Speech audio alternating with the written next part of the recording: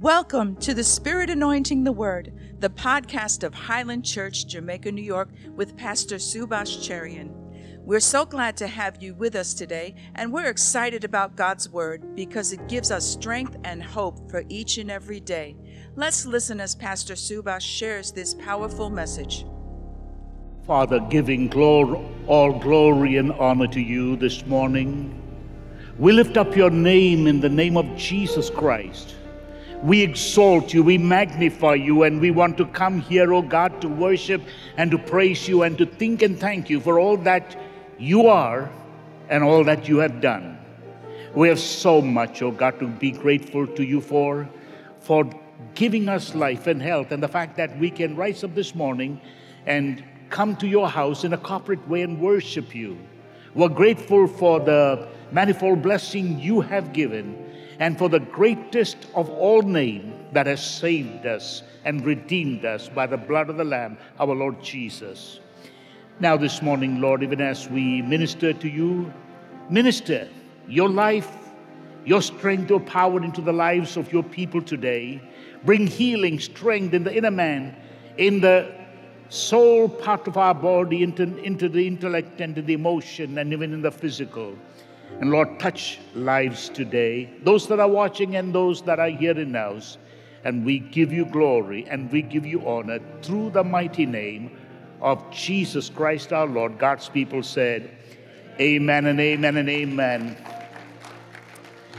Welcome everyone that are here this morning, and to precious ones that are watching, no matter what time, what day it is, we welcome you and thank you for being with us in this morning's worship, and that you could be part of us, at least by way of remote, but the presence of the Lord is here.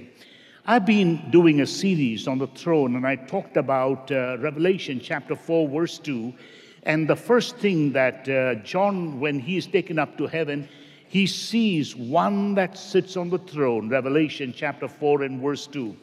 That is very significant because everything else springs from that. The one that is seated on the throne, literally in heaven, becomes the one that is seated on our throne in every aspect of our lives. And I want you to understand, when you think in terms of the throne, let me just remind you the praise and the worship. And then when you go to chapter 4, that is the Father makes sure that the exaltation of his Son. And chapter 5 is all of the angels and myriads of legions of the very many orders of the angelic being, together with the redeemed, come in bringing worship. Worthy art thou, Lamb that is slain. And that is no other name that is able to save except the name of Jesus. Every knee shall bow, every tongue will confess that Jesus is Lord, to the glory of God the Father. Now I want you to understand, when we think in terms of the throne, what would you think that would be, or what would be in context of your life, what it would mean? And with that in mind, I want to talk about the two people I began with the last time, and how meaningful it is, because even though in the hearts of every one of us, that is one throne, God in control, that he is in charge of everything that is in the whole universe, in all of creation, what would it mean in context to our own lives, in our service, in our profession, in everything we do? Is the Lord on the throne? And we realize the very importance of throne, or the king and the kingdom, when our Lord Jesus Christ spoke about in Matthew chapter 6, verse 33, seek first the kingdom and his righteousness. No, the king, his kingdom, and his righteousness, which is very important. I've been talking about Peter and Judas, and they both sinned, and we are all frail people. Remember, except for the Lord Jesus Christ, every one of us are frail. We don't have all of it there yet, but every day we are being led into the grace of God from glory to glory, and we come to the realization, the more we know, we realize the less we really know, and we need to know more, and that we might press towards the mark for the prize of the high calling of God in Christ Jesus. When I think about the throne, I realize it's important that we give God the importance in our life. And so when we realize the first thing of the day, whether it be rising up or the end of the day, to give glory to God, or every time in between, That being said, Peter realized what the throne or who God is, because his magnificent confession was, "You are the Christ, the Son of the living God." So that is very high. And the Lord said to him, "Flesh and blood has not revealed it to you, but my Father which is in heaven that has revealed it to you." But that being said, Judas didn't have that concept. However, both of them, while they had different view of the throne, in terms of what would be outlaying in their lives, they both have two different interpretations, or one throne, two different interpretations. In the case of Peter, it was maybe I could defend the Lord with my sword when the temple guards came in. Or would be in terms of the disciples in Acts chapter 1, verse 6, "Will you at this time restore the kingdom of Israel?" So they're thinking in terms of what would be a kingdom, in terms of race, in terms of color, in terms of nationalism, in terms of their culture, in terms of their own kind. But God is greater, and the concept that the Lord Jesus Christ gives us is a worldview, not simply one ethnic, but all the ethnos of the world. When it comes to Judas, this is a totally different context.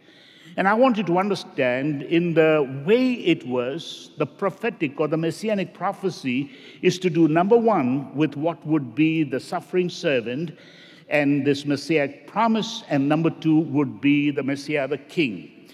Unfortunately, for the times of the days of Jesus, the majority, in fact, large number, they would think in terms of a Messiah as coming king that would bring order, defeat the powers that be, and simply set up a kingdom for, number one, for this particular people, the race, the color, the culture. So that concept was a myopic view of the kingdom, me, mine, and our own people. In the case of Judas, it was more a zealousness, a fanaticism in terms of like one who was Simon the Zealot. This man too, in a way, was trying to force Jesus and thinking that maybe the kingdom would come by force. And the reason God the Father sent the Lord Jesus was he would defeat Rome. So his view of the kingdom and throne is totally different. So he's thinking about himself, and for him, it is a totally different view. And I'll tell you later how they were both exasperated because it didn't pan out. It didn't work out the way that they had expected, because God doesn't work according to our expectation, but according to his eternal plan. But I want you to realize, when you think in terms of what the enemy did in bringing a rebellion, you can read that in Revelation chapter 12 and verse 7, there was war in heaven. And we find Isaiah chapter 14 and verse 13, particularly this passage where it says, "I will lift up my throne," or "I will exalt my throne." So each one of us has a throne, but somewhere in the eons of years, or millions or billions of years, way before the creation of man, this being that was luminous said, "Why don't I exalt my throne?" His throne was God would be number one. We all have thrones, and I talked about it in Revelation chapter 4 and verse 4, that the 24 elders bow down before the throne, casting their crowns. Every one of us have throne. They had 24 throne, and they had crowns. But it is whatever accomplishment, whatever is being done, it is to the glory of God the Father in the name of Jesus Christ. But here is this luminous person called the light, suddenly said, "I will exalt my throne." That unfortunately became the creed, and that is still alive and doing well in the 21st century. So when you think about the pristine Garden of Eden, and chapter 3 of Genesis 1, the demons came, or the devil himself, Lucifer, came in basically into what would be a serpent, cunning that he was, and using that serpent reaches out and questions, "Has God said so? Is God the only one? You can be like gods." And so begins the saga of our unfortunate rise and ultimately the fall, the fallen man. But we need to realize that redemption begins from that time on. Nothing surprises God, and he brings to operation rescue by the blood of the Lamb. But I want you to realize that is not only affected the garden and Adam and Eve, and it comes into every one of us. And so that's why in Ephesians chapter 6 and verse 12, it says, "For we wrestle not against flesh and blood, but against powers and principalities, far beyond flesh and blood. Really, behind it all are the powers of Satan and demons and the kingdoms of principalities and powers." Now, that being said, I want you to understand, I want to bring in terms of two chosen people. And I'm talking about disciples. I'm talking about the opportunities they had. Like God gives us, every one of us, an opportunity. But they had a vaster, greater ministry. They were the 12 apostles. They were called to preach. They were called to cast out demons. They were called to be part of the inner circle. And among them, there were the three, which is Peter, James, and John. But when you realize the way in which the enemy comes in, let's talk about Judas. When you turn to John chapter 13 and verse 2, it is first begins in the heart. And so you read there, supper being ended. This is incredibly amazing when you look at the one on the left hand of Jesus was what would be the beloved, John the beloved. And yet for that day, it was on the right side, none other than Judas, and he was sitting there. And actually, the Lord had handed him the bread. That was basically the one that was closest to him. And think about this, my friend.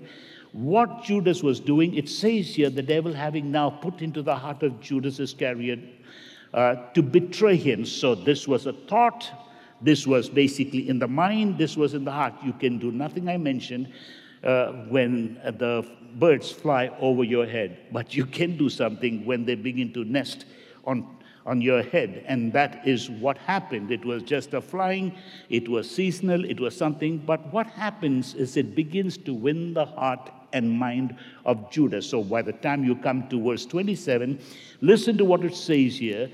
It says here in verse 27 of chapter 13 that this man suddenly, Satan entered into him. So at what point was the heart? At what point was the mind? And to the point of Satan entered into him. Luke chapter 22 and verse 3 states the same thing from point of Lucian prophet's word. Entered into the heart of Judas and Iscariot, one of the numbers of the 12. Now, that being said, I want you to understand, just in case you think Judas is the only guy, we must understand we are all prey. So Satan goes about like a lion whom he might devour. And so we need to realize to be very careful.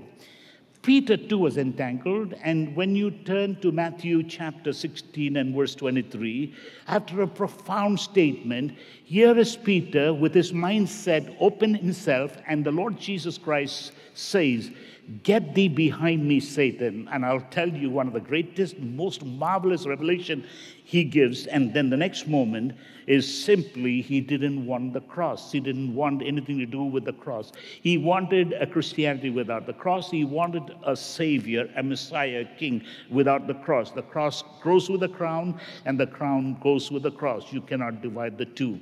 And so Jesus was very straight, "Get thee behind me," and that's important. What I want you to realize in all of this, we find that something that is significant, that the two of them really, like every one of us, in one way or the other, tempted in our hearts, in our mind, and we need to understand the centrality of our lives and our throne. And the one that occupies is not ourselves, not our profession, not even our gifts, not even our talents, not even God-given blessing, but always must be God, and He must be number one in our lives.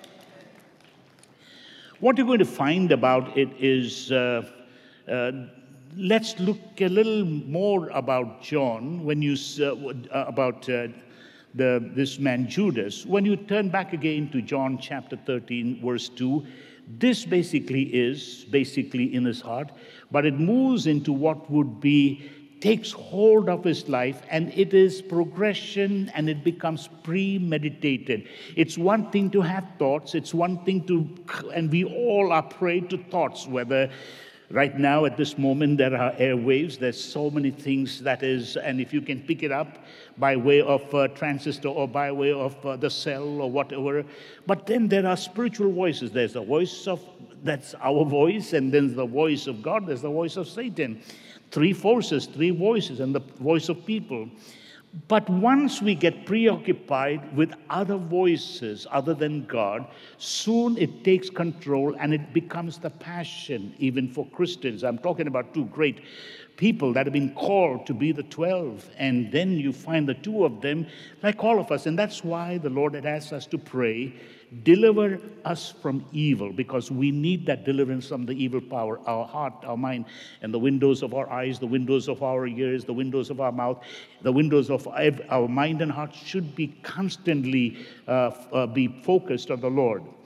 What I find in this is Satan is looking for areas where he can find weakness, the Achilles where he can penetrate, and he's always looking for that weakness. Every one of us have. But when you turn this passage, you're going to find something that suddenly happens. You know, when you particularly turn to John chapter 12, verses 4, 5, and 6, here you find that one of his disciples, Simon's son, which should betray him, verse 4, verse 5 goes on to say, in the next verse, where was this ointment sold? Not sold for 300 pence and given to the poor.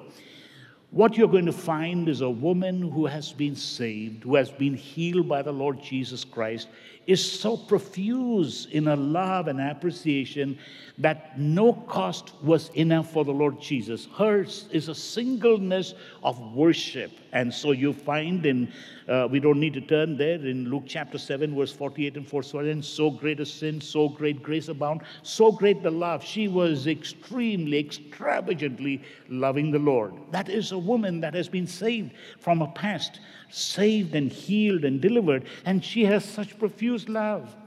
And we would have said, wow, that is great. Not so with Judas. He is calculating. And I want you to understand, he has the trust of the Lord Jesus. He's put in charge with a trust for money. To one, it could be money. To the other, it could be the gift of healing, the office of whatever we got gifts to us, whether pastor or whether it be in terms of ministry. Or to another, it could be a gift or talent or whatever. But here is this man who had the trust and given to him. And here is this man basically not recognizing it is God. And so at this point, he's pilfering. He's using it for his own. You see that many great gifted men and women of God mightily used, and then the gift has been used for their own personal satisfaction. So always, give me money. And they're building their palaces, their empire. I want you to note something very important. For doctors who have gone through all the training, they have a right. For everyone else, they have a right. But when you are freely given, you freely get. The gift is without repentance. It is given by God free, and it must be given free. And because you are just a channel, an instrument for God's purpose to bring glory, and not only to God, but also strengthen the believers and the people outside. So when you look at this passage, we went to chapter 12 of John, and listen to what it says in verse 4. He was calculating the cost. He counted 300 denarii. And so in the next verse, it goes on to say, not only he counted the cost, but he said, why should not be given it to the poor? Verse 5. And then it gives you a commentary of why he says that. Not because he was concerned of the poor. Verse 6 goes on to say, because he was a thief and had the bag and bared what was put therein. I want you to realize this. It was a natural gift that the Lord had given a trust to him. It could be for any one of us something or a talent or a gift, but in the end, is it for our personal gain, for our personal satisfaction? No, sir, it is purely to God. And we need to, as these 24 elders that represents the Old Testament patriarchs and the New Testament apostle, lay down and bow down before the supreme throne, casting our crown, our glory, or whatever achievement at the feet of God, our Father. What you're going to find is the enemy is looking for little areas where he could put a snare or a bait.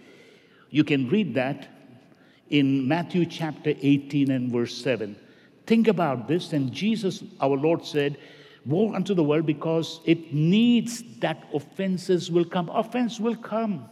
And in the latter days, it'll be even greater. Matthew chapter 24 and verse 10. Because the Lord Jesus is talking about the latter days and what will happen in the latter days. But it says, many shall be offended and shall betray one another and shall hate. And the love and the faith of many will wax cold in the next verse. So suddenly, what would have been a great gift, suddenly it affects your life. It affects your devotion to God and all of this. And that is so sad. I want you to know what Paul writes in Ephesians chapter 4 and verse 27. Don't give a foothold to the enemy, neither give place to the devil. And this is very important. Again, I want to realize when you turn to Luke chapter 22, verse 4, 5, verse 6 and 7, you're going to find he went this way and communed with the chief priests and captains that he might betray the Lord Jesus. Excuse me, this is a man who had the honor of working. The Lord gave that ministry in a silver platter. And I want you to understand, whether it's health, whether it's talent, writing poetry, writing script, whether it be in terms of doing whatever, it's only because of God's grace, God's wisdom and whatever strength. It is for the Lord and it is for His glory and to help mankind. But what do you think he does? Now understand, this little thing that suddenly became a big bait, an offense, suddenly turns out to be out of control. And what you find is he's willing. At what cost? Go down to verse 5. In verse 5 it says, and they were glad and covenant to give him money. Oh, so it's about money. And verse 6 goes on to say, and he promised and sought opportunity not to work for God, for His kingdom, but opportunity to betray him to them in the absence of the multitude. Let's do it secretly because people will rebel. So let's just do it secretly and get him. And that's exactly what Judas did. There was a question posed by Brother Bill O'Neill after I spoke the last time. He said, Pastor, you almost said, am I correct when you said that Peter's sin was more grievous? I said, yes, but actually it was what is called hyperbole, simply to express something greater, to understand the grace of God. But in sense, yes, I said that and I explained why. And I wanted to understand, it's important we understand Peter.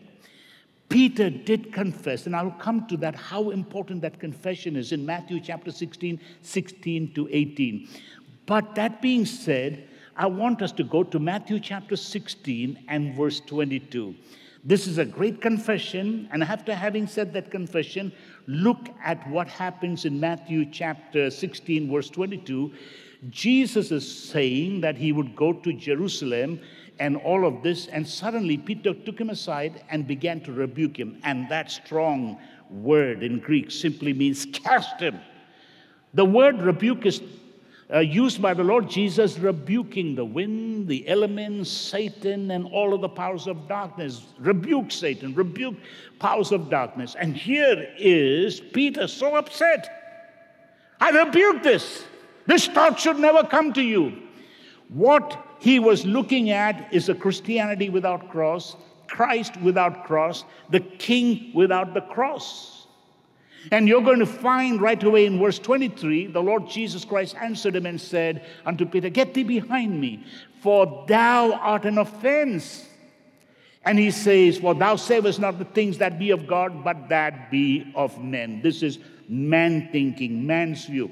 So I talked about Judas, but here is a man thinking about man. I want you to understand this. Sure, for sure, the revelation that was found in Matthew chapter 16, thou art the Christ, the Son of the Lord, the living God, is a revelation from heaven. But immediately comes the revelation from man. Many a times people hear the prophecies and they take the whole thing hook, line, and sink. And I want you to realize this very importantly. Always discern prophecy. It can begin in the spirit, end up in the flesh. And so whatever you hear this man, don't discard him, but be careful. And there must be wise people who know the word to be able to disseminate it and be able to understand that is of God. Because even we, as preachers, just have, and everything we do with the word, but can also go stray, and the interpretations can be stray. So it's very important we understand the litmus test is the word of God, and the Spirit of God is very important. Now, I want you to understand when you come to Matthew chapter 26 and verse 33, listen to what we find in this passage. Matthew chapter 16 and verse 33. You're looking at, again, back to the Lord. The Lord answered him, though all men be offended because of thee, yet will I never be offended. What is he saying? Let's go to verse 31. The Lord Jesus Christ was basically saying, you shall all be offended because of me this night, because I will be taken to the cross. And they were saying, excuse me, you are not going to go to the cross. We won't let you go to the cross. And so as a response, Peter is saying in verse 33, no, I won't be offended. All the others may be, but I will never be offended. Now Jesus says in verse 35, very straight, Peter, understand this. This very night you will deny me 3 times. The spirit is willing, the flesh is weak. Be careful, don't be proudful. Peter always had this last say. One of the problems was Peter just was outspoken. He was impetuous, he was incensed, proud in doing, and he speaks his mouth out.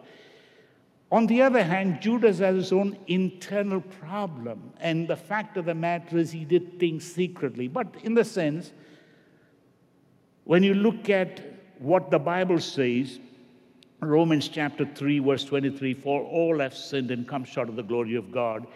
Romans chapter 6, verse 23 says, the wages of sin is death, but the gift of God is eternal life. We all have sinned and come short of the glory of God, and we need the grace of God every day in our life. And so, when you look at this passage in Matthew chapter 26 and verse 70 and verse 72, look at how Peter responds. He's denied before them all, saying, I know not what you speak. It is simply because he was recognized. The night in which Jesus was taken to Herod and into Pilate, and some of the people say, hey, you look very familiar. You are one of them. And he said, no, I'm not one of them. Not once, but 3 times. But that's not just so. When you turn to verse 72, look what it says. It is simply, again he denied with an oath, simply meaning, a sailor's swear word, it could be horrible. That's nothing compared to a fisherman's swear word. You know what, I don't know, and blah, blah, blah, blah, blah, blah. No mention. In other words, he was profuse with his oath, with his curse, with his swear words. I know not that man. He's not connected. I don't know his name. That is what he said. But I want you to realize he confessed to it and he repented and was forgiven. But again, it is so sad that none of us are that perfect. When you come to this marvelous interpretation, when you find the Lord opening up his mind to have a global or world view, Peter was still having a mind or the world between his 2 ears, closed mind, a village mind, me, mine, my ethno, my people. So God is opening up because he has to go to an Italian home, Cornelius' home. And God spoke to this man, and now God is working in the heart of Peter. What do you think God shows? A great vision of many animals. And how do you think Peter responds? In Acts chapter 10, verse 14, when God said, eat. This is what I'm giving you. In other words, Imbibe what God gives you. Ingest what God gives you. And so in Acts chapter 14, verse 10, no, sir, I cannot eat anything that is unclean. That was straight shot. This is unclean. These people are unclean. He's still living in the Old Testament view where he feels he's the most privileged person, even though the Italian or the Romans have conquered him. But he still feels, number one, him and his people, pride. What you find is God opening up, he begins to accept it, and finally the Spirit bade him go. He was open to what the Spirit said, and he's able to go, and the Holy Spirit fell. And that becomes a good news, no bad news, because there are people who heard about it and then put him on the mat, and he said, I didn't do it myself, the Spirit made me go. Now, if that is not enough, I want you to understand Peter still had those failures. And it's difficult to say it, but even some within the Christian churches and cultures and nationalities have this. And we need to understand it's because of lack of spiritual education or revelation. Peter had a revelation of the throne. Peter had a revelation of the kingdom. Peter had a revelation of the Lord Jesus Christ being the Son of the living God.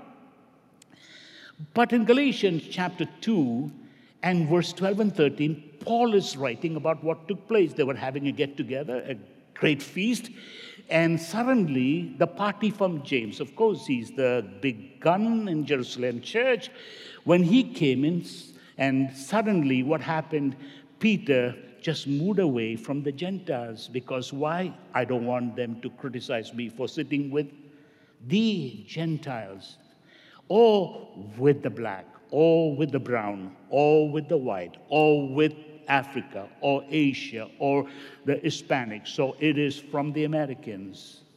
And he just moved away within Christian circle. And so much so that Paul says in verse 13, even my own right-hand man Barnabas was carried with their dissimulation. He too was influenced by this nonsense. Thank God for the Holy Spirit. Thank God that he speaks to us. So there will come in the church and within the Christian circle, we shouldn't hate them. Paul didn't, but Paul stood straight and said, what you do, sir, is wrong. You have the greatest revelation. You're a great man of God, but you don't have a revelation of this. Now, I want you to come to this. Is it Judas or is it Peter? I want you to realize when you go to the passage, you're going to find the heart of Judas. In Matthew chapter 26 and verse 14, you find here is this man, and you right away find he went to the chief priest. And I mentioned to you earlier in Luke chapter 22, for money. That is the filthy lucre. That is nothing wrong with money, but now it is the money is on his throne, or it's your blessing on the throne, or it's the great riches of glory that God has given you on the throne and not God. Your ministry, your passion, your sports could be on the throne. Be careful.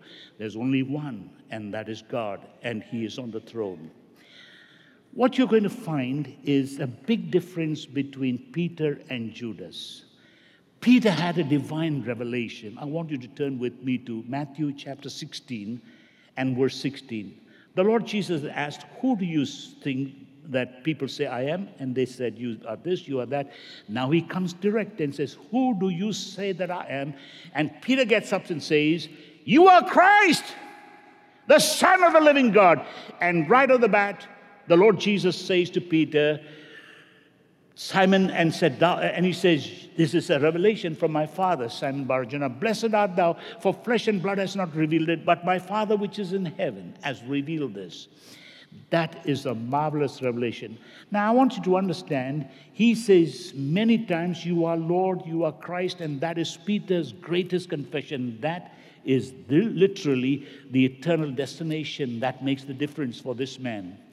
Coming down to Judas, I find it rather strange that Judas never addressed Jesus Christ as Lord, King, or man, but he addressed him what would be called in our vernacular language, Mr. or Rabbi. That's the best you could think about a man who worked with Jesus. In other words, he got so familiar that he just didn't realize Jesus is Lord, Jesus is King. When you look into Matthew chapter 26 and verse 25, look at the way in which Judas comes to the Lord Jesus. Judas, who had betrayed him, answered, said, Master, or in the vernacular language of that then time, Mister, or Rabbi, is it I? And he said, Thou hast well said it. Not Lord. That's not in his concept, not king. It's about is that this is my genie that would give me the kingdom, that would give me power, that would give me possession, that would give me a prize. It's to do with the entire system there be, including God and his throne, are surrounding him, and they basically rotate around him, and he is the most important person, not God. There's a big difference. When you turn to Matthew chapter 26 and verse 49, look at this. Again, you see this word. And forthwith he came to the master, the Lord Jesus, and said, Hail, or greetings, mister, greetings, Rabbi.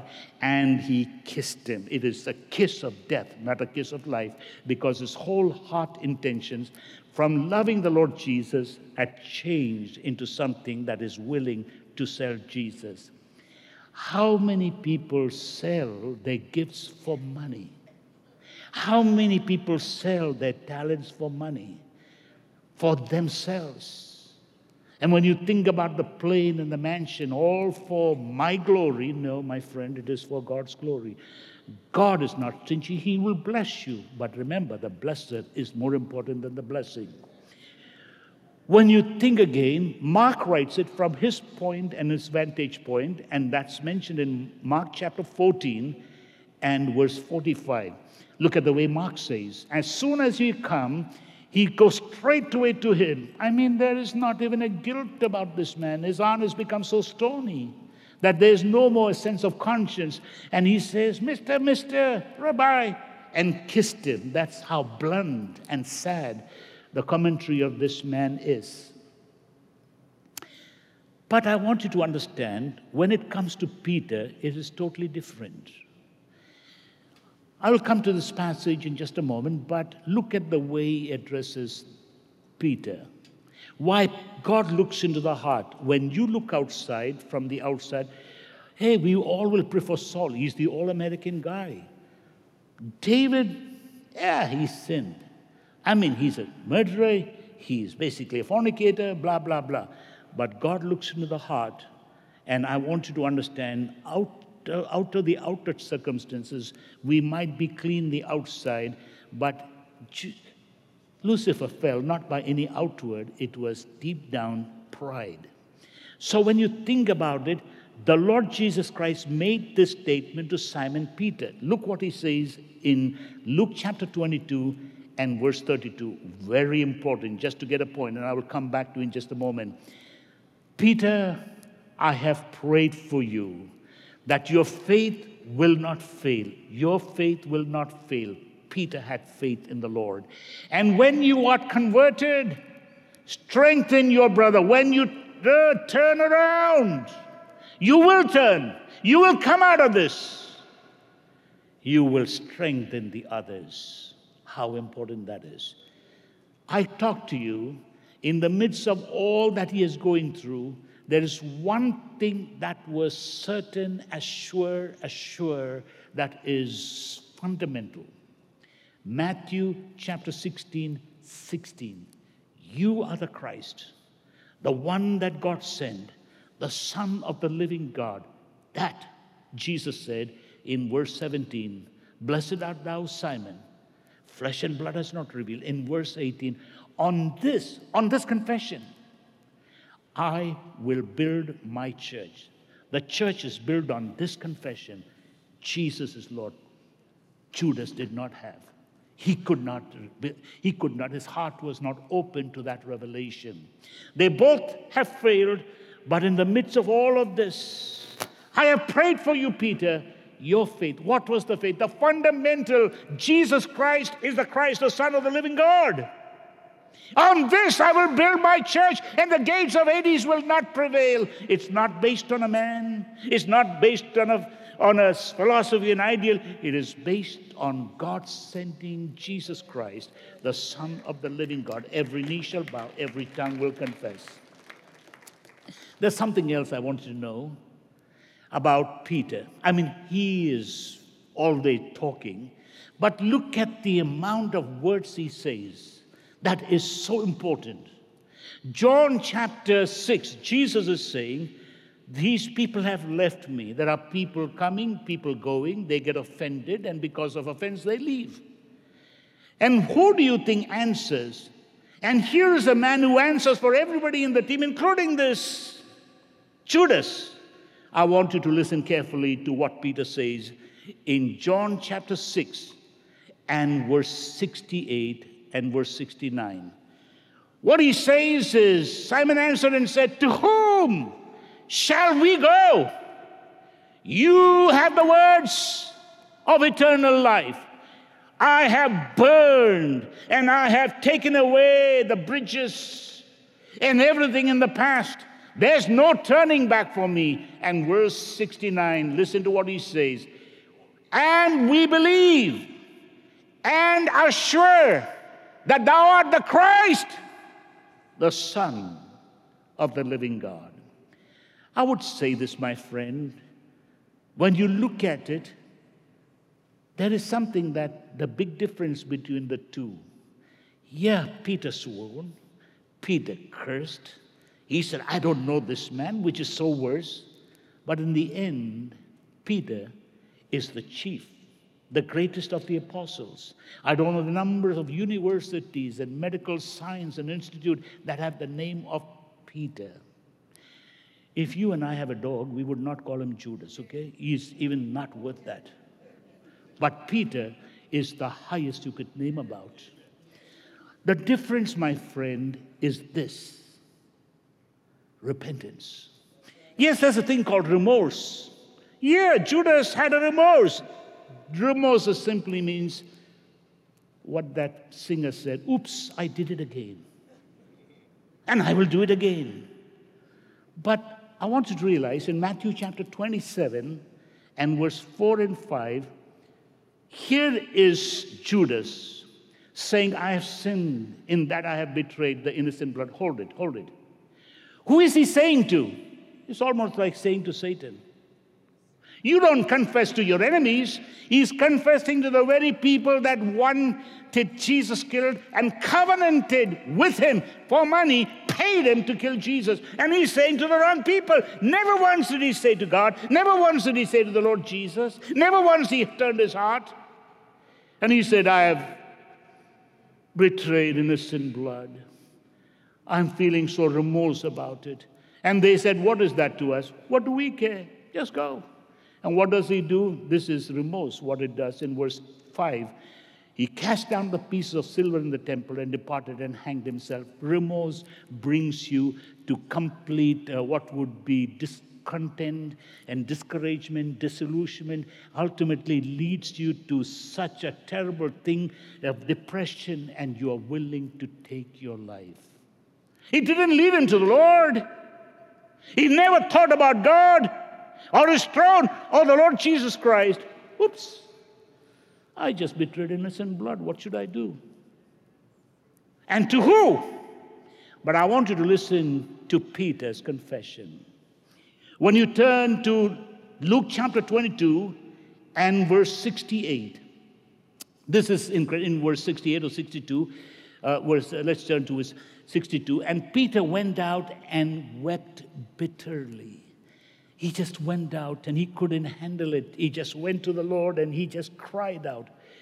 I noticed this very important. There was another sinner turned to be the greatest king of all time.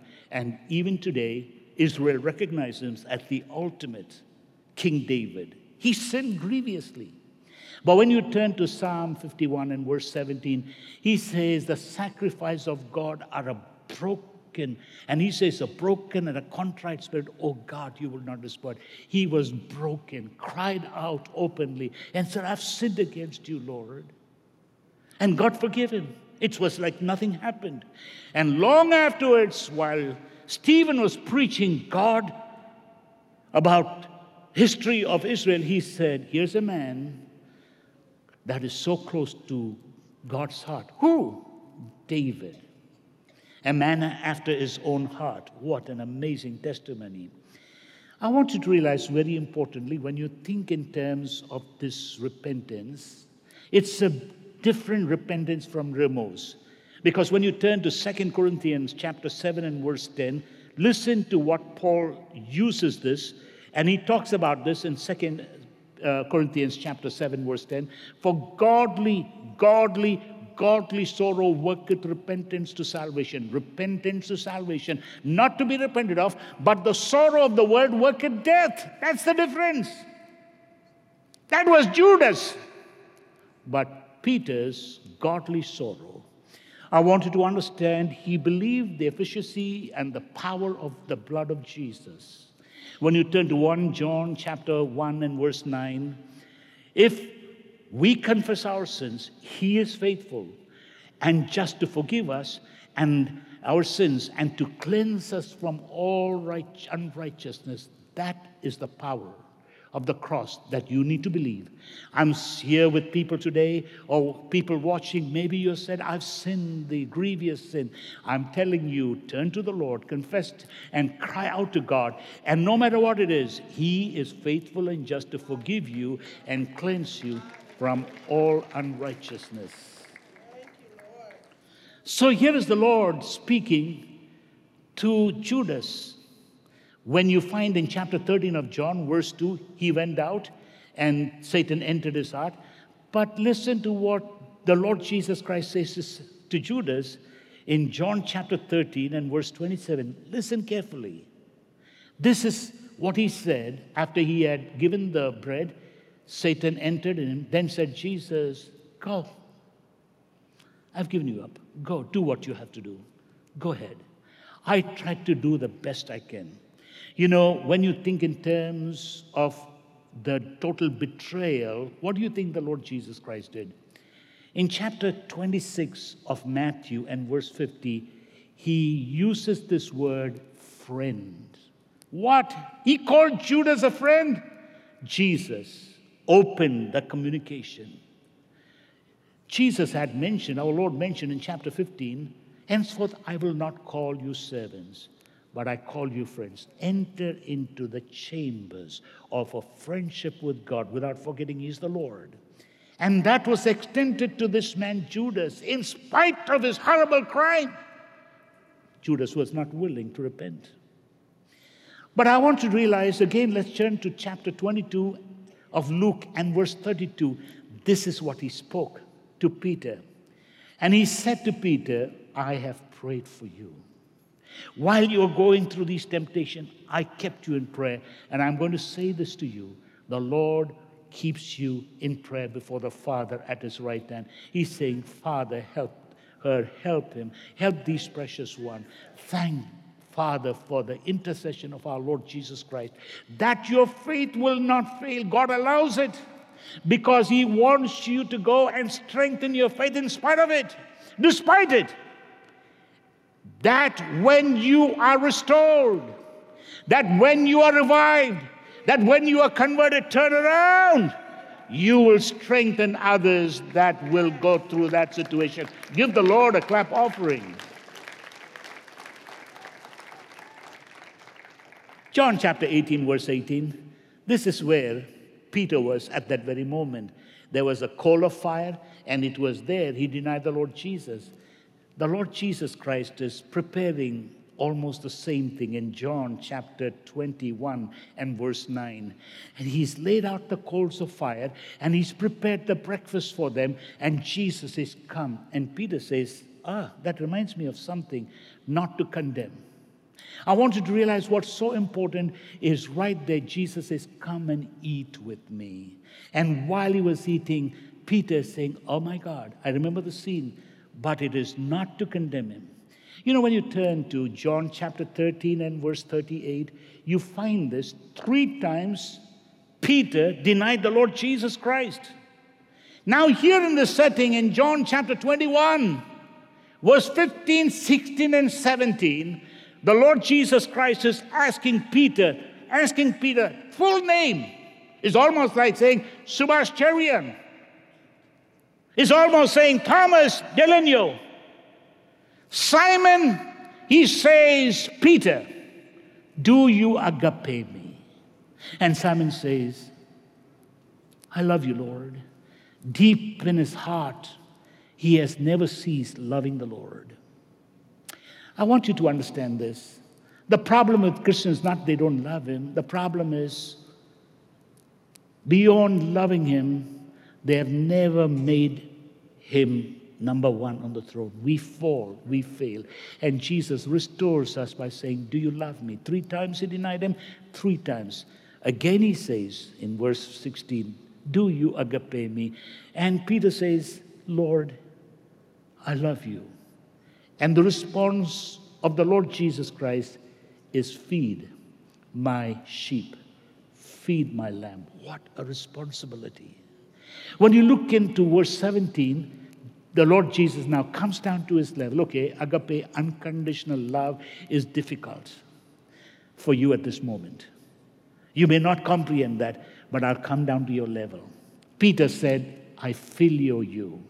Now, the Lord Jesus Christ, the English expression is not there, it's one word, but in Greek, the Lord Jesus now comes to his level and says, I love you as a friend. Do you love me? And he was grieved.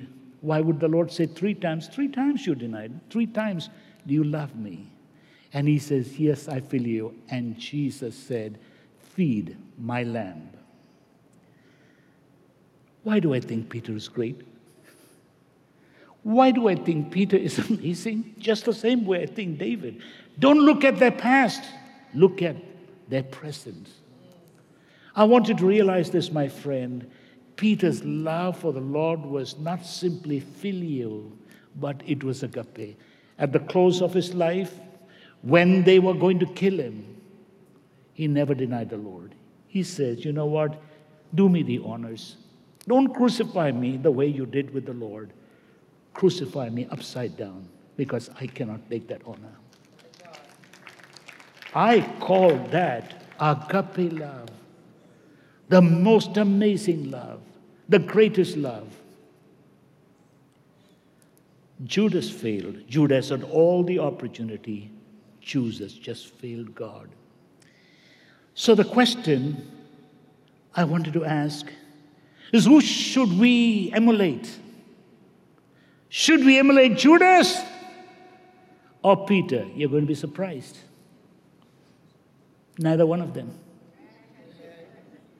But the Lord Jesus did give us an opportunity that we would be able to find some means by which we would emulate.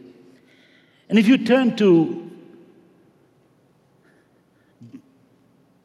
this passage in Matthew chapter 18, and verse 1 and verse 2 and verse 3, this is something the Lord Jesus Christ is saying. He took up a child, saying, who is the greatest in the kingdom of heaven? And in verse 2, he goes on to say, Jesus called a little child unto him and set him in the midst of them. In verse 3, he says, verily I say unto you, except you be converted, turn around, and become as a child, little child, you shall not enter into the kingdom of heaven. Verse 4, he goes on to say, whosoever therefore shall humble, is not being childish, childlike, humble. The same is the greatest in the kingdom of heaven. Both the problems had to do with not being humble enough to have the Lord and to fall down before his throne and casting our crowns before him. Let me take Mark chapter 9, and what you find in verse 37, I believe, and verse 38. Listen to what the Lord Jesus said. Whosoever shall receive one such children in my name receives me. Excuse me, let me read it again. Whosoever shall receive one such child, the gift and the preciousness of a child, receives me. And whosoever shall receive me, receives not me, but him that sent me. Verse 38, he goes on to say, John answered, Master, we saw. Let's go down to verse 36. I will just go back to verse 36 before we go to 37. Jesus took a child and sat in the midst of them. Jesus took a child and sat them right in the middle. This is what you got, see and tell. What do you mean see and tell? Jesus preached, Jesus taught, but this is now see and tell. Do you see the child? He set him in the midst of the 12. And when he had taken him in his arm, he said unto them, now read verse 37. Whosoever shall receive one such child or children in my name, receive me. And how should I emulate? Not childish. Before God, we are children of God. Let's be like children before God. Children knows no hate until they are trained to hate. Children knows not what would be diplomat. They're just open. They love. And children love. Later on, the generation and the things happen and they get away from love of the father, the mother, or family. But remember, when you were young and when you fell, who came? It was your father or mother. Who took care of you? Who would give their life for you? It was your father and mother. I'm not talking about earthly. I'm talking about our Father in heaven. Thanks so much for joining us today. We pray that you've been encouraged by the word of the Lord. To learn more, please visit our website, highlandny.org, or our Facebook page, Highland Church New York. Until next time, may God richly bless you.